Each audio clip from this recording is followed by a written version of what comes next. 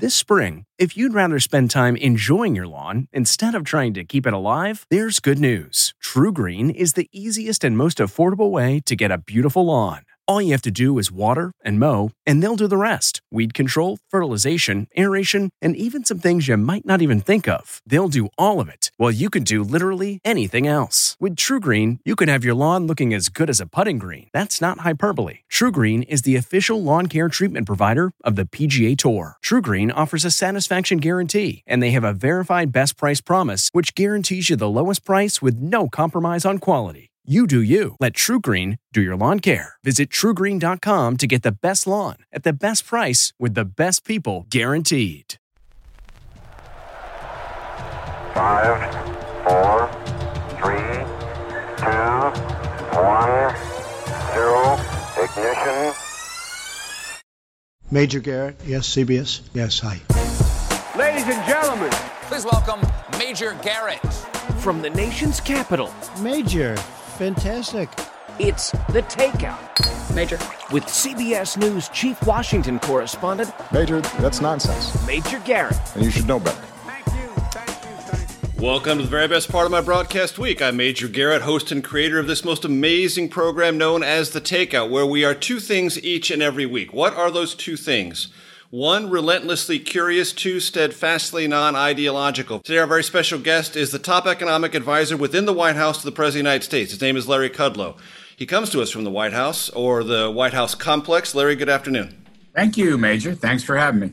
The country is, to one degree or another, somewhat transfixed by the revelations in the Woodward book. What's your reaction? Well, I have not read the Woodward book. I've read reports. I've heard the president. Look, I'll read you a presidential tweet because that's the only thing I can say. This is President Trump speaking on a tweet, I guess this morning. Bob Woodward had my quotes for many months. If he thought they were so bad or dangerous, why didn't he immediately report them in an effort to save lives? Didn't he have an obligation to do so? Well, no, because he knew they were good and proper answers. Calm, no panic. So to the extent, again, I have not read Mr. Woodward's book, but I understand what the president is saying. And I guess the only thing I can add to that, as a member of the virus task force, Vice President Pence's task force, I can tell you that the president's public posture, where he wanted calm, not panic, in no way reflected or slowed the internal process of building an across-the-board infrastructure to combat the virus. In no way. There was no tardiness or slowing or this or that. That process went on, and the president knew all about it. And I frankly think putting up that kind of infrastructure in a couple of months is a remarkable achievement. And we are winning the battle against the virus. But his public comments did not interfere with any of the internal activities and discussions. Was there a conversation, Larry, within the task force about the public is hearing one thing from the president because that's his message and we're hearing something different? I don't recall it. Now, I joined the task force, I think, Secretary Mnuchin and I joined the task force perhaps, I'm going to say 2 weeks after it was formed. So I can't account for every single meeting. But by mid-March, either the first or second week of March, my memory doesn't serve me on this, we were there constantly. And my answer is no, there was no discussion of that. And I know it's not possible to know for sure, but we have talked to so many medical experts who thought then and think now, if there had been a more sober and serious and candid, somewhat depressing assessment of what the virus was, its danger, there could have been a more robust conversation throughout America about mitigation strategies. We could have gotten over our reluctance to impose them or to voluntarily submit to them earlier, and that could have put us better off economically and better off from a health perspective. The president clearly, in his own words, said he wanted to be a cheerleader. That's not my words, those are his words. And he didn't want to invoke any kind of panic or undue concern. Had he done that, might we be better off? Might we be farther ahead economically and farther ahead in addressing the virus because we would have, as a nation, adapted to behaviors sooner? Well, look, I think the answer to that is no. And again, I come back to my thought that there was his public view as a leader, which was to try to calm rather than panic, in no way stopped or slowed or interfered with the very rapid buildup of an infrastructure internally from the virus task force and other areas to combat it. There's no interference, no slowdown. So right, I hear you on that, and I would separate I understand that, but you're a smart person, Larry. You've been around government a long time. You understand the relationship. You once worked for Ronald Reagan, one of the greatest communicators in the history of American politics. The way a president speaks to the nation matters. It matters in moments of high interest. And we all know February, March, April, maximum interest, maximum attention. And I really want you to sort of help me out here. If you fundamentally believe that there's nothing that the president could have said or done in his public utterances that would have helped the nation behaviorally get closer to where it is now in terms of mask wearing, social distancing, understanding mitigation strategies, go ahead and say that. But it strikes me that listening to every single press conference he had, that he could have said things a little bit more soberly, a little bit more seriously, and changed the minds of people months earlier. Well, look, it's a fair question, Major. I'm not sure I can answer it. I mean, I think I'll have to leave that to historians and others who know more about the whole subject than I do. What I will say, though, is at some point in perhaps late January, early February, extending right through the month of February and even into early March, there was a very strong debate in the country. Some people echoed the point of view you just put forward. Other people were skeptical about the virus and its potential impact. I mean, there was a lot we had to learn in a very short period of time. I'm not an expert. I'm certainly not a health scientist. So those debates will go on. They're like a historical matter. I believe that in terms of closing borders and travel restrictions and developing incredible processes between government and the private sector to get the necessary equipment together, to develop the guidelines, to develop the whole of government task force that was put together. And then I might add the economic response. I think we did the right thing. I won't argue it was perfect, but I think we did the right thing, and I think we did it pretty well. Some people nowadays give us credit. Many people do not. I understand that. It's a political year. But I think we did the best we could, and I think it was really quite effective. And I think the president led wisely. I think the vice president led wisely. And I will add to that, you know, there was constant cooperation with the governors and the mayors, and also very importantly for this president and his philosophy, with the private sector, with the companies that could help us and did. I mean, patriotism was widespread. It was a wonderful thing. So this pandemic was brutally difficult with enormous hardship and heartbreak. It's not over yet. I think we're on top of it, but we will see. But I'm not going to second guess. I'm not the guy, Major, to second guess. I understand. I understand. That kind of knowledge. And you mentioned a second ago that it's still with us. There were some who interpreted your remarks that were recorded for the Republican National Convention as describing this as essentially over, that it was in our rearview mirror. You no longer believe that? I never said that. All I did, I was chronicling events, I guess, in February and March when the pandemic first surfaced. My job there was to provide a policy message of economic growth and the actions that we were taking and the economic recovery impact, which has been very good. So people were sniping, as they always do. There's a lot of ankle biting. You look at that thing. We have, we have the written form. Yes, the months of February and March, and I'll just say April and so forth, were in the past tense because they were in the past. That's all. And then I switched into where we were now, which was an improving economy. Larry Kudlow will be with us for segments 2, 3, 4, and 5. I'm Major Garrett. This is The Takeout. Back in a second. It's harder to focus than ever these days.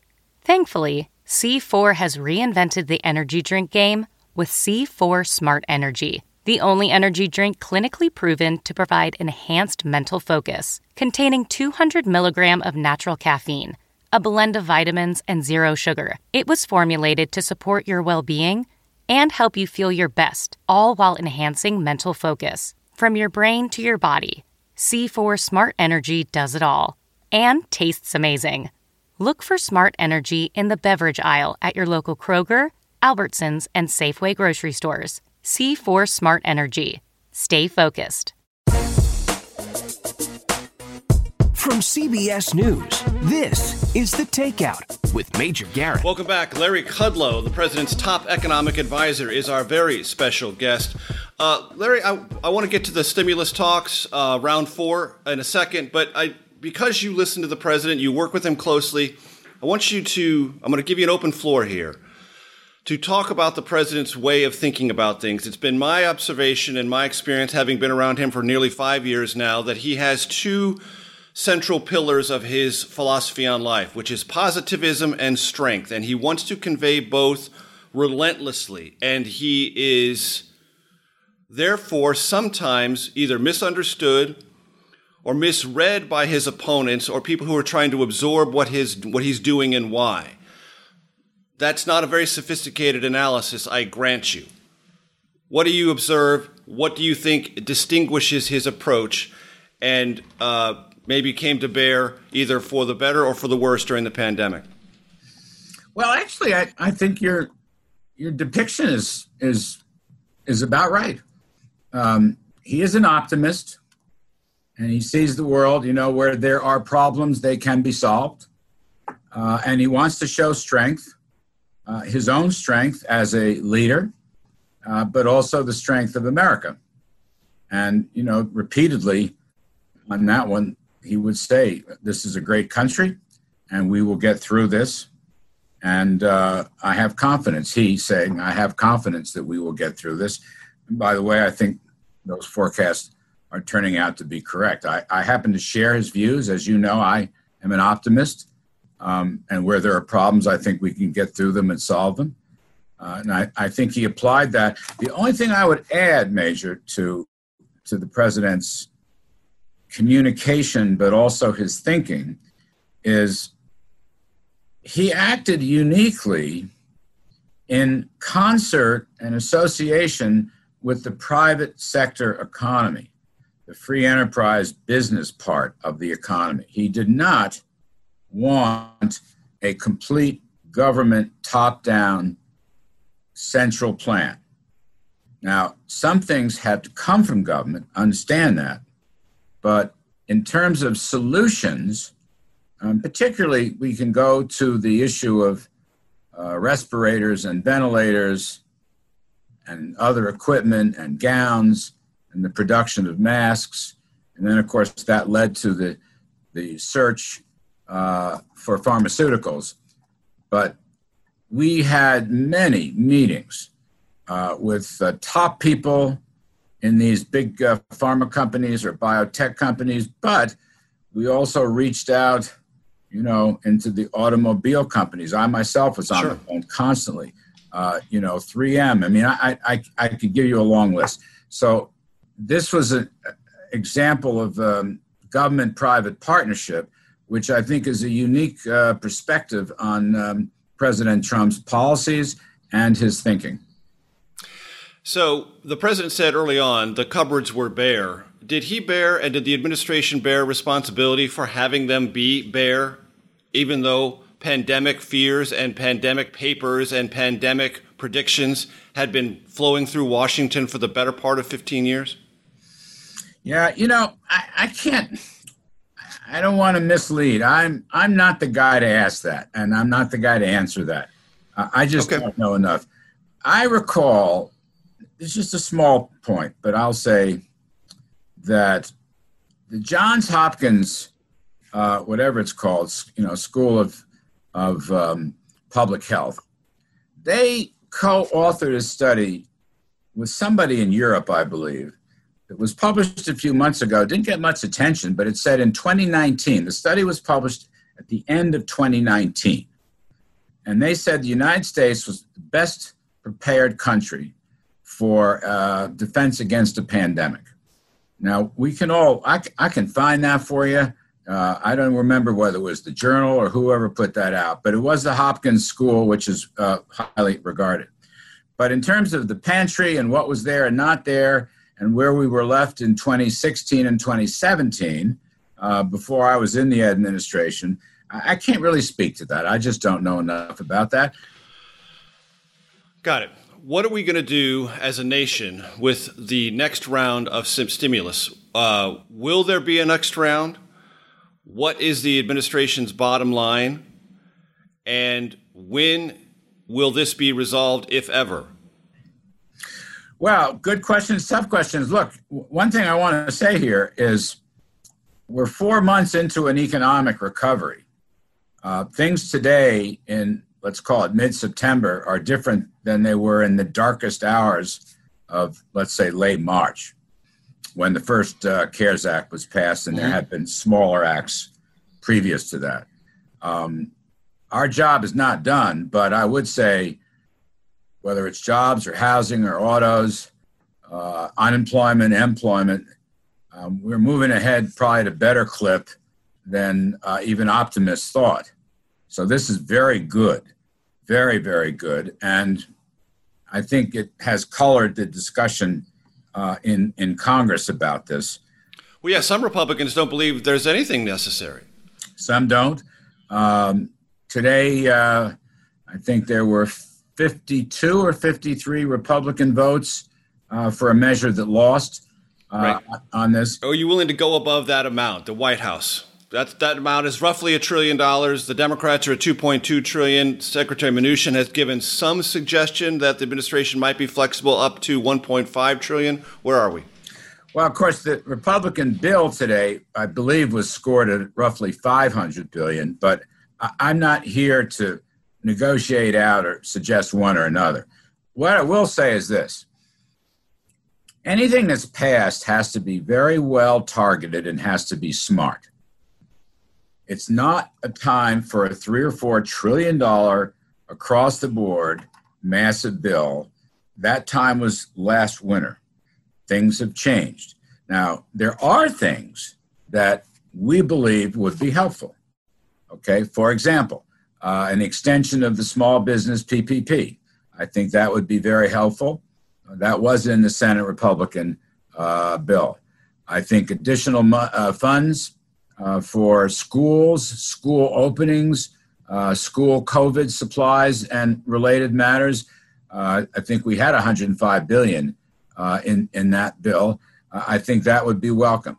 The president is still open to economic impact assistance in the form of essentially a tax rebate or direct checks from the Treasury, depending on your perspective. He's still open to that.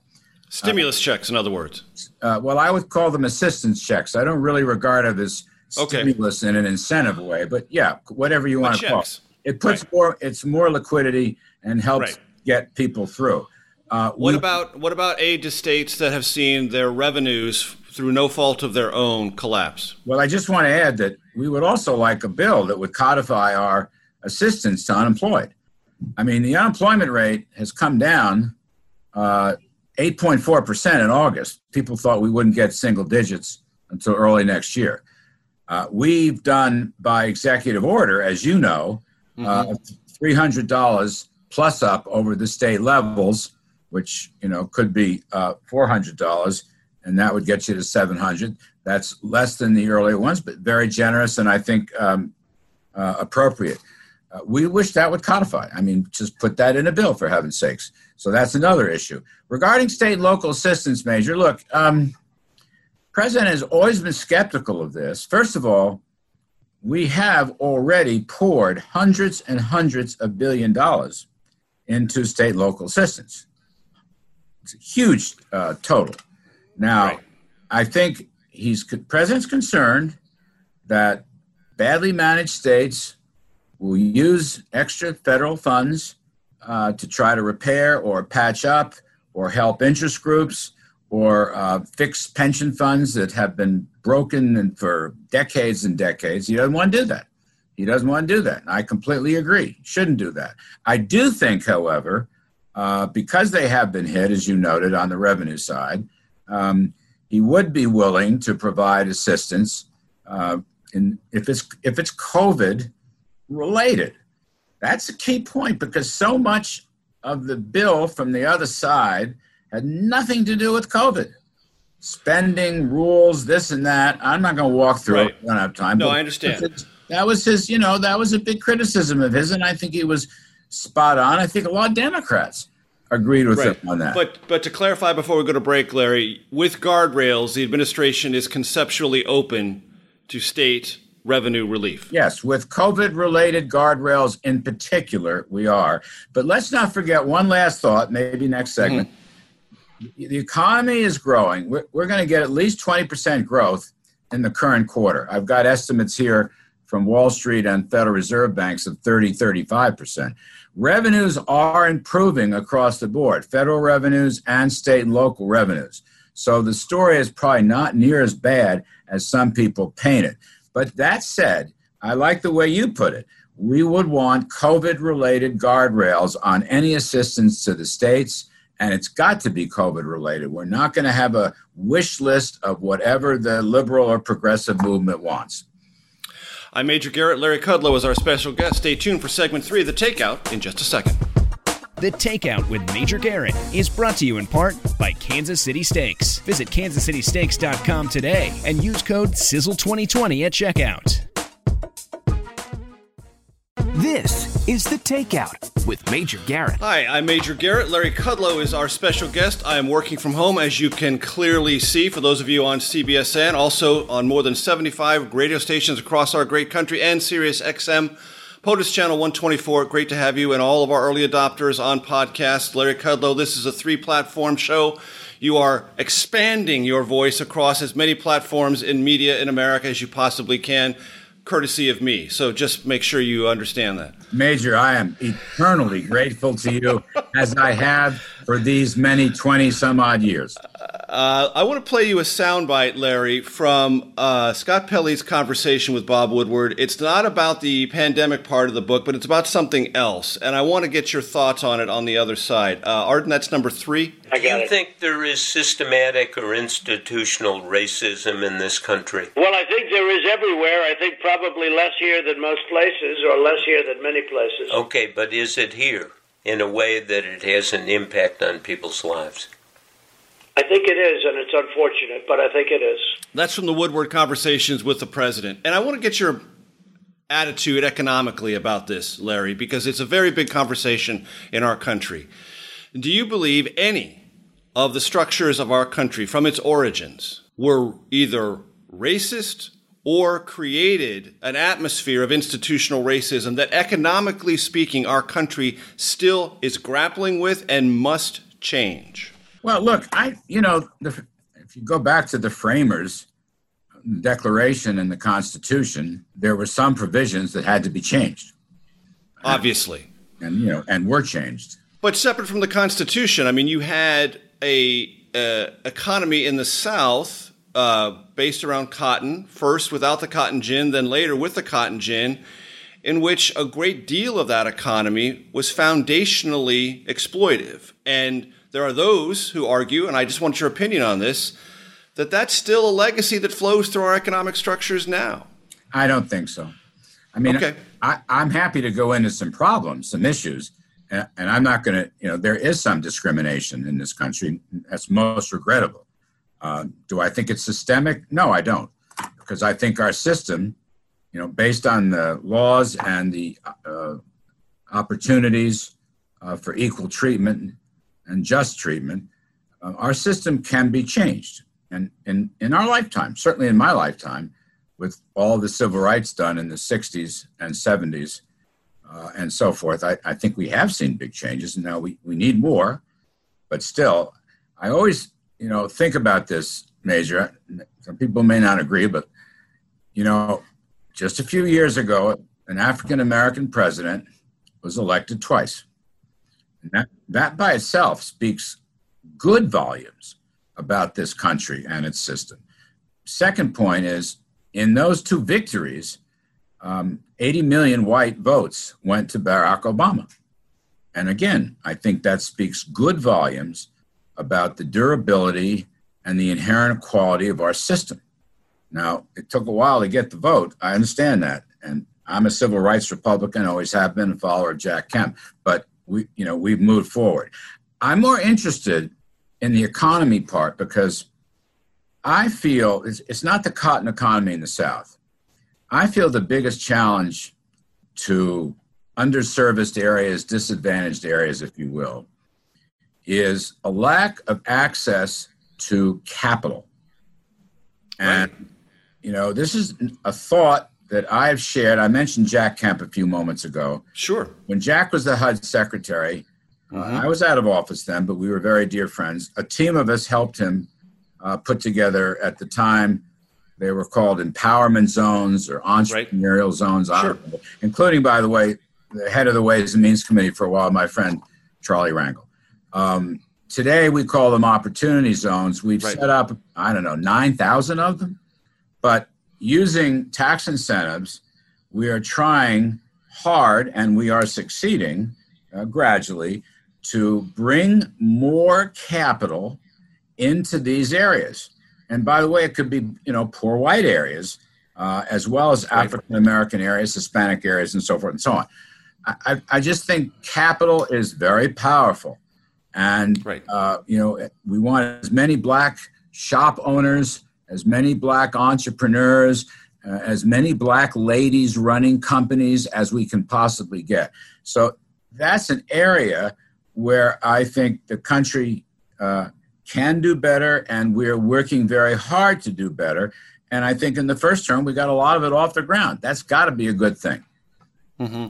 And the through line, of course, Larry, is not that there's a cotton economy in the South anymore. I'm not suggesting that. But that original economy led to Jim Crow, which led to federal legislation that kept African Americans out of many programs of the Great Depression. After World War II, redlining, access to credit was limited throughout the 60s, 70s, even through the 80s and 90s. There's litigation going on that now.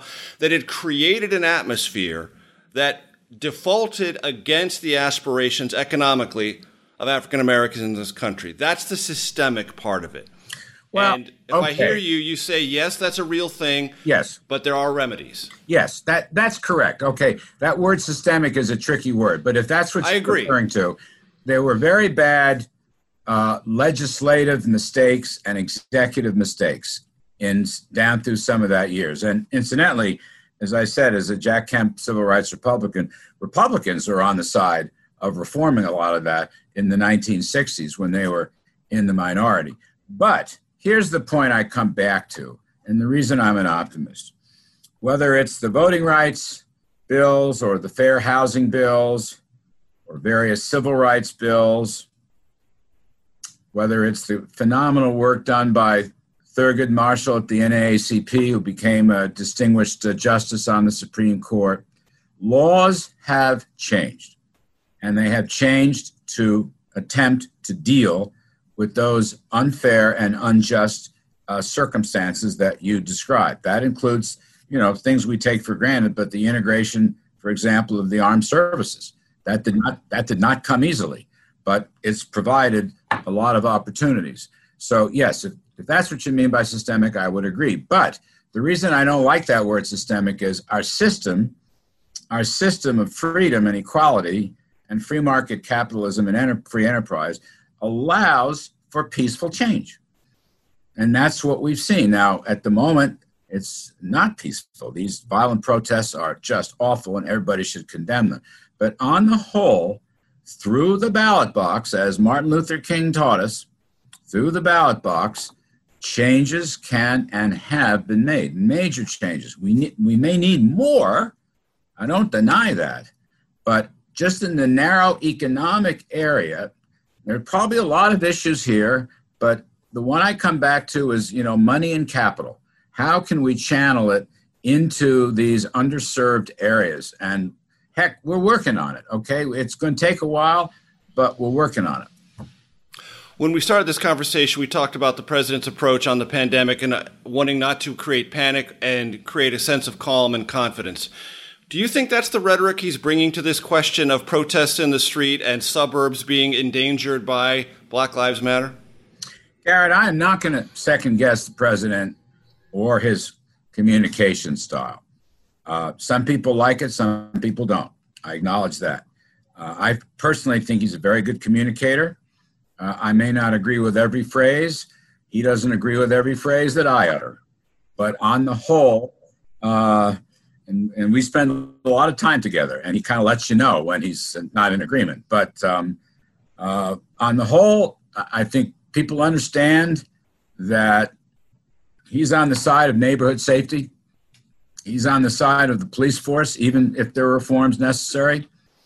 He is a law and order man, and I think he's made his point, and I think it's helped his cause. Frankly, I think it's helped him in the polls. Others may disagree. I respect that, but that's my view. I think Donald Trump, look, I've worked for Ronald Reagan, who was a great communicator, and I worked a long time, 40 years later, for Donald Trump, who was also a great communicator.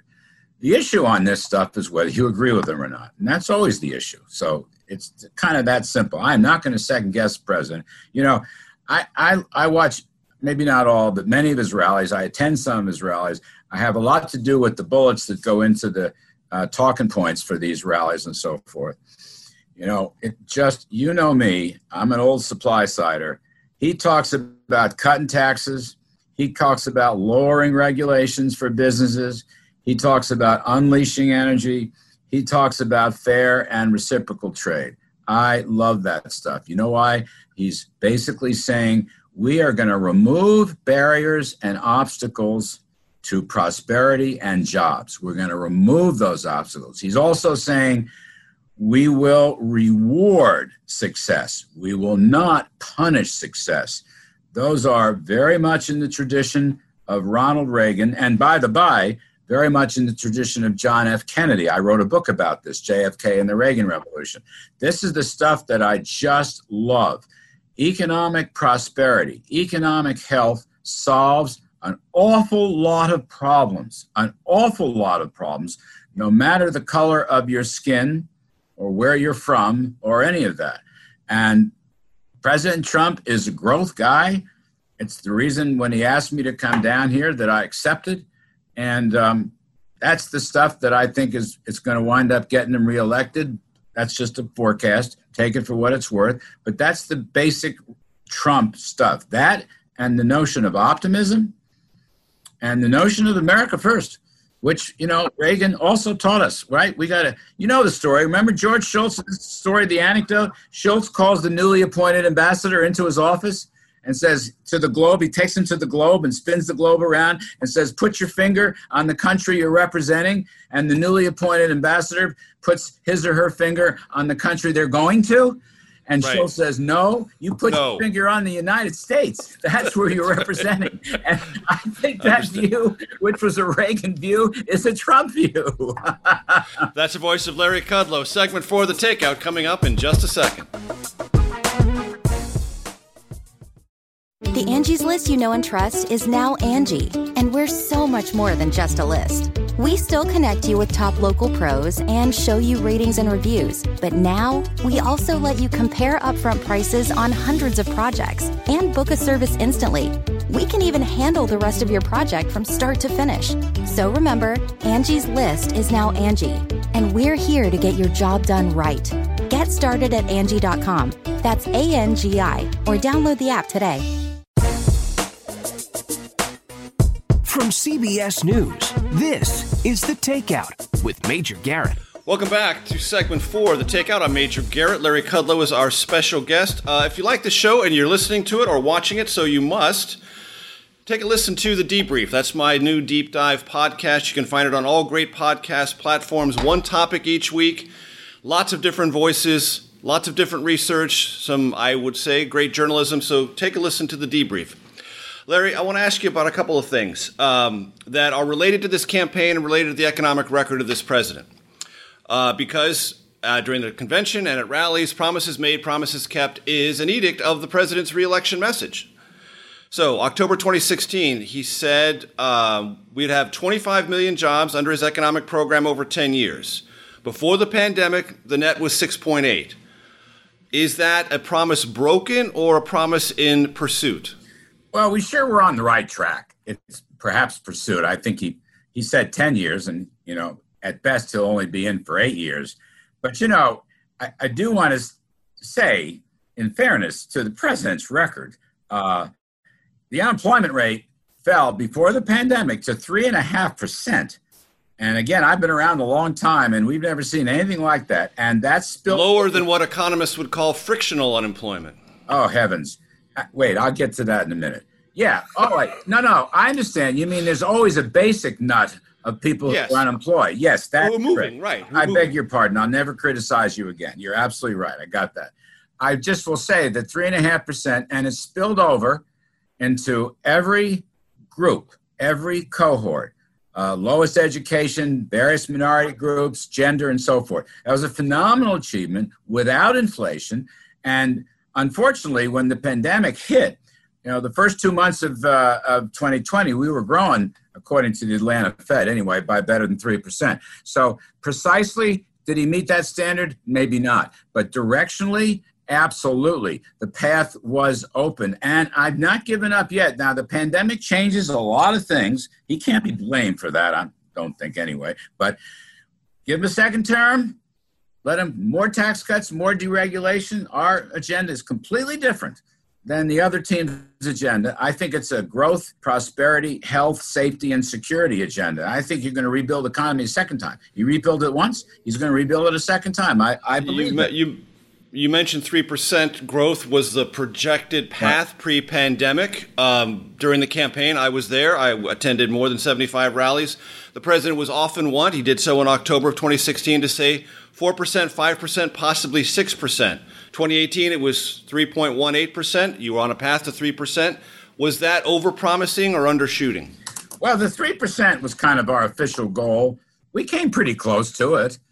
I know the president was going for 4, 5, 6, and that's great fun, and that's aspirational, and I love that kind of talk because so many of my friends in the economics profession and Wall Street and whatever, it's secular stagnation and we're doomed for this and doomed for that. I don't believe a word of it. I lived through the Reagan boom, which spilled over into Clinton. We've had great periods, the Kennedy boom and you know me. I want to take a rip at the ball. And that's the POTUS attitude. So he wants 4, 5, 6%. He'll give it his best shot. So part of the supply side philosophy is, and I know it well, I've listened to it for more than 25 years, is you grow and revenues increase. And even so, there was a revenue increase net to the federal government after the tax cut. But pre-pandemic, in a time of prosperity, as you described, Larry, with low inflation, the deficit was still running at just a clip under $1 trillion. We've never seen that before. In a growing, prosperous economy, $1 trillion deficit. Doesn't that bother you at some level? We know that it's because of the pandemic, $3.3 trillion, but even before that, it was very high, statistically and economically, meaningfully, was it not? Well, yeah. Look, as a share of GDP, I think it was around 5%. But you know what? I don't want to make that argument. I will say that the Congress spends too much. All right? And I think that's always the problem because, look, a lot of very smart guys, that was 2 years of a Republican Congress. It was. All right. I'm just making this blanket statement. I don't care which side you're on. I won't necessarily call it the swamp, but it has sometimes a swamp-like feeling. There's just too much darn spending. The president proposed a lot of spending cuts that never saw the light of day. Now, he did increase the military budget. That was very, very important. But nonetheless, once we clear out the pandemic business, hopefully we will, we got to try to spend much less. We got to try to grow as much as possible. And, guys like Larry Lindsey and Kevin Hassett and other smart guys, they argued that the $1.5 trillion tax cut, as it was priced out by the Joint Tax Committee, we actually covered that. We actually covered that by early 2020. So in that sense, in terms of revenue, yeah, the revenues covered the $1.5 trillion that was estimated. I don't believe any of these estimates because they're not dynamic. But whatever, we were gaining on it, but we spend too much, and maybe we have yours in my lifetime we'll spend less. Who knows? $26.7 trillion national debt. Sustainable? How much? Yes. $26.7 trillion. Okay. Is it sustainable? Right now, it's sustainable. Right this moment, because of the emergencies, and we have emergency spending. We also had emergency tax cuts in the first CARES bill, not this one. I wish we had more. Yes, we can carry it because the bond rate, the financing rate is 50, 60 basis points. And the market is hungry for U.S. debt because it's high quality. So we're okay. We're okay.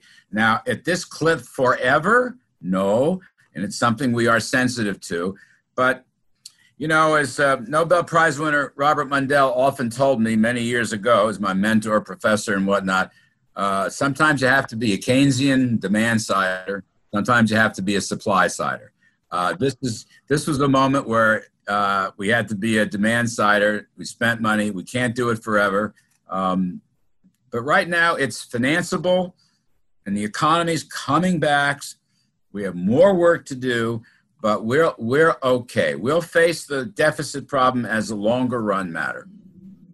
The president's a builder, likes to think of himself as a builder. Is lack of infrastructure a major fumble of the first 4 years? Well, I don't know if it's a fumble. We put forward, we tried.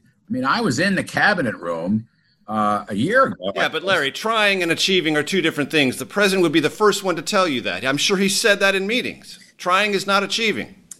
Yes, you're right. I will just say that's when the Congress is split, Democrats, House, Republicans in the Senate, it's very hard to get some goals through. I don't feel like going there now and pointing fingers and whatever. There were some acrimonious bipartisan meetings. I attended in the cabinet room. One lasted about a minute and a half.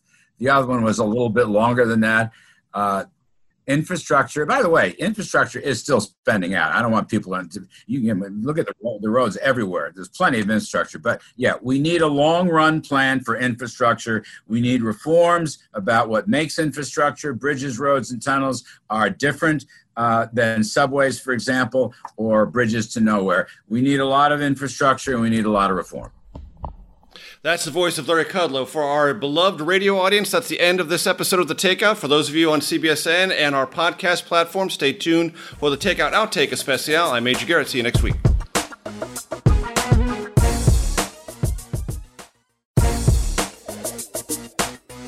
From CBS News, this is The Takeout with Major Garrett. Welcome to your Takeout Outtake Especial. I'm Major Garrett, continuing our conversation with the president's top economic advisor. His name is Larry Kudlow. So, Larry, this is the fun and games segment. It's a little bit lighter. And we have three questions we ask every single guest. We've been doing this show for more than 3.5 years, and the answers fascinate our audience because they are a window into the personality behind the voice, or the visage. So, in whatever order you wish to answer them, the most influential book in your life, your all-time favorite movie or one of your favorite movies, and if you're going to indulge yourself musically, what kind of music, artist, or genre are you most likely to listen to? Those are great. So the most fantastic book in my life, you're probably not looking for this, but I'm going to say the Bible. I'm going to say that. No, Larry, that is a frequent answer and always acceptable. Well, thank you for that. Among a million other reasons, 25 years ago, my life changed for the better, and I came to faith. And started reading the Bible and learned quite a bit from it. And I still do, as does my wife. So that's still my favorite book. Now, the movie, the movie is really hard because I'm a movie fanatic, absolutely movie. As am I. And Netscape and Amazon sure beat the news nowadays. So Ouch. It's funny. Judy and I, my saintly bride, Judy and I were watching an old rerun 2-3 nights ago, and I'm going to put it up there because we kind of agreed. Chariots of Fire, a British movie about the great Olympic. Won the Academy Award. That's correct. I think it won the Academy Award. I think a lot of the actors won awards. The great British Olympic team in 1924. It's a beautiful movie. It's, good guys win in that movie, which I love, but there's stresses and strains and life is hard and determination. So good. I absolutely love that. What was the third one? Music. Oh, well, look, I'm, I don't know what you call it, pop music, Ella Fitzgerald, Frank Sinatra, the old golden standards. I would put Roy Orbison in there. I don't know if he fits exactly, but I love Roy Orbison. When I'm in the mood, I love country music too. But I kind of like the Ella Fitzgerald, Frank Sinatra type stuff. Sometimes they play specials on PBS. Since you mentioned the chairman of the board, I recently came across an album cut, I believe in 1965, Frank Sinatra Live at the Sands, celebrating his 50th birthday. Yes. If you haven't heard that music, if you haven't heard that album, I urge you to get it. If you're a Sinatra fan, it is sensational. It is sensational. I have heard it. You remind me, I'm going to go for it again. In Reagan's inaugural in 1985, Major, Frank Sinatra ran the most wonderful, wonderful show. He dedicated it to Nancy Reagan. They were great pals. He did most of the singing, and it was remarkable. It is on tape. Somebody should get a hold of it. And by the way, let me add one more. Roy Orbison's Black and White. It was one of the last concerts he did. He did it in a small restaurant room. Roy Orbison's Black and White. Go listen to it. He has a voice like a dove. So since you mentioned it, Larry, I want to give you a chance to talk about this because I know it's a very important part of your life, of the crisis you went through 25 years ago. It's meaningful to you. It's been part of your life in Washington, but many in my audience might not know anything about it. Well, look, it's funny. We just spoke about this. Not funny, but the First Lady, Melania Trump, did a wonderful roundtable on alcohol and drug abuse and recovery. I was a hopeless abuser of alcohol and drugs 25 years ago and tried for years to get sober and failed and suffered enormous consequences as my peers and other friends from the fellowships also suffered. And I went away for 5 months, long-term care, to a wonderful place in northern Minnesota, and had a chance to change a lot of things, to read about it, think about it, talk about it. And down through the years, to this day, I still attend 12-step groups. But I say often, I came to faith, and I realized that there's a power greater than myself, and that my will has to be curbed. My will has to be curbed. And if I'm going to stay sober and succeed and be productive, I have to go to other people, friends, sober friends, and ask them for advice, which I do all the time. And I may not like what they say, but I have to deal with it and follow it. That's been a great help to me down through the years. I think people can recover. I know it's hard. I urge anybody who's listening to double or triple up on recovery. Being drunk or drugged up is no good, and it's no fun, and it'll kill you. And if you come around and stay with it, a miracle will happen, and you will be productive. And Major, I said this at this forum, and it was on tape. There is no way. This job is the peak of my professional life. It's the greatest job for my professional life. There is no way that I would be coming to you today in the White House or have this position or been asked by the president or the first lady. There's no way if I weren't sober and clean for a long time. There is no way. And I wouldn't have deserved it because I was unemployable 25 years ago. So it might have been the toughest part of my life, Major, but it may have been the most important part of my life and maybe the best part of my life. Change. I had to have change. And I hope I learned day at a time. It's working.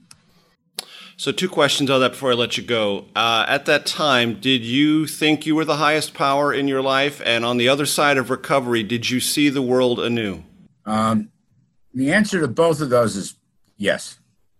You know, I made decisions selfishly and riotously with very bad consequences. And so I learned never make a decision alone. And my higher power, by the way, I do worship God, but my higher power includes friends of mine in the 12-step program who have been sober a long time, who give me good advice, who give me very good advice. And I forget the second part of your question. Did you see the world anew? I did. I do. Absolutely. Completely differently. What do you see that you missed before? Well, I see, for one thing, I see the importance of good decisions. You know, we all have choices in life, and I see the importance of making good choices with the help of others. The other thing that's interesting about the 12-step program, fellowship, big book of Alcoholics Anonymous, we're all the same. Drunks, I don't care where you're from, color your skin, what kind of job, what kind of income you make. There is nothing but equality in the meeting rooms of AA. Nothing but equality. And you'd be surprised, I'm surprised at the sort of people that I've helped and sponsored and the sort of people that have helped me and sponsored. There's a great lesson in that life, and I've tried to carry that wherever I go. I'm not perfect, Major. I am not perfect. But the one thing I have done perfectly is managed to stay sober. And it's the greatest thing that ever happened to me. The greatest thing that ever happened to me.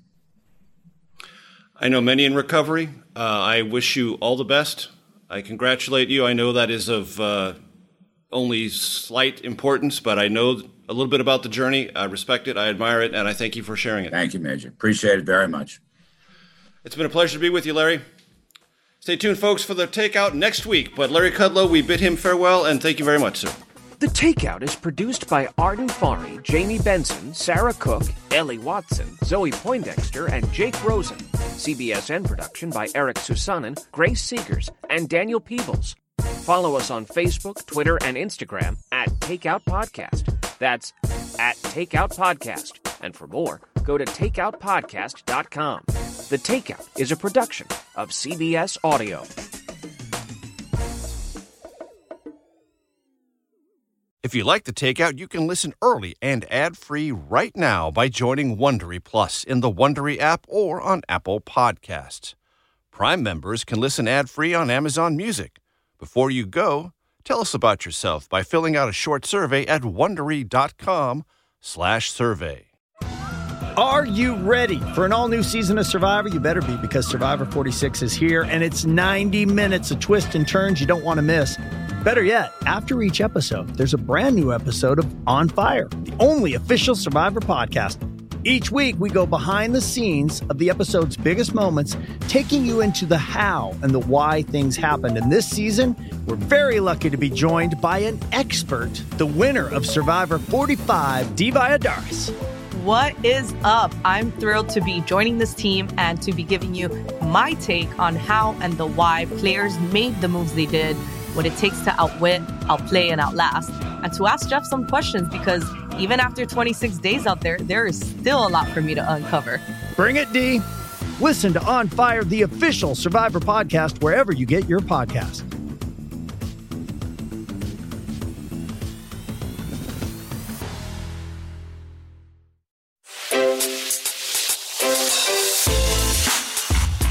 Hi, this is Jill Schlesinger, CBS News business analyst, certified financial planner, and host of the Money Watch podcast. This is the show where your money is not scary and it's not boring. It is a show that's all about you.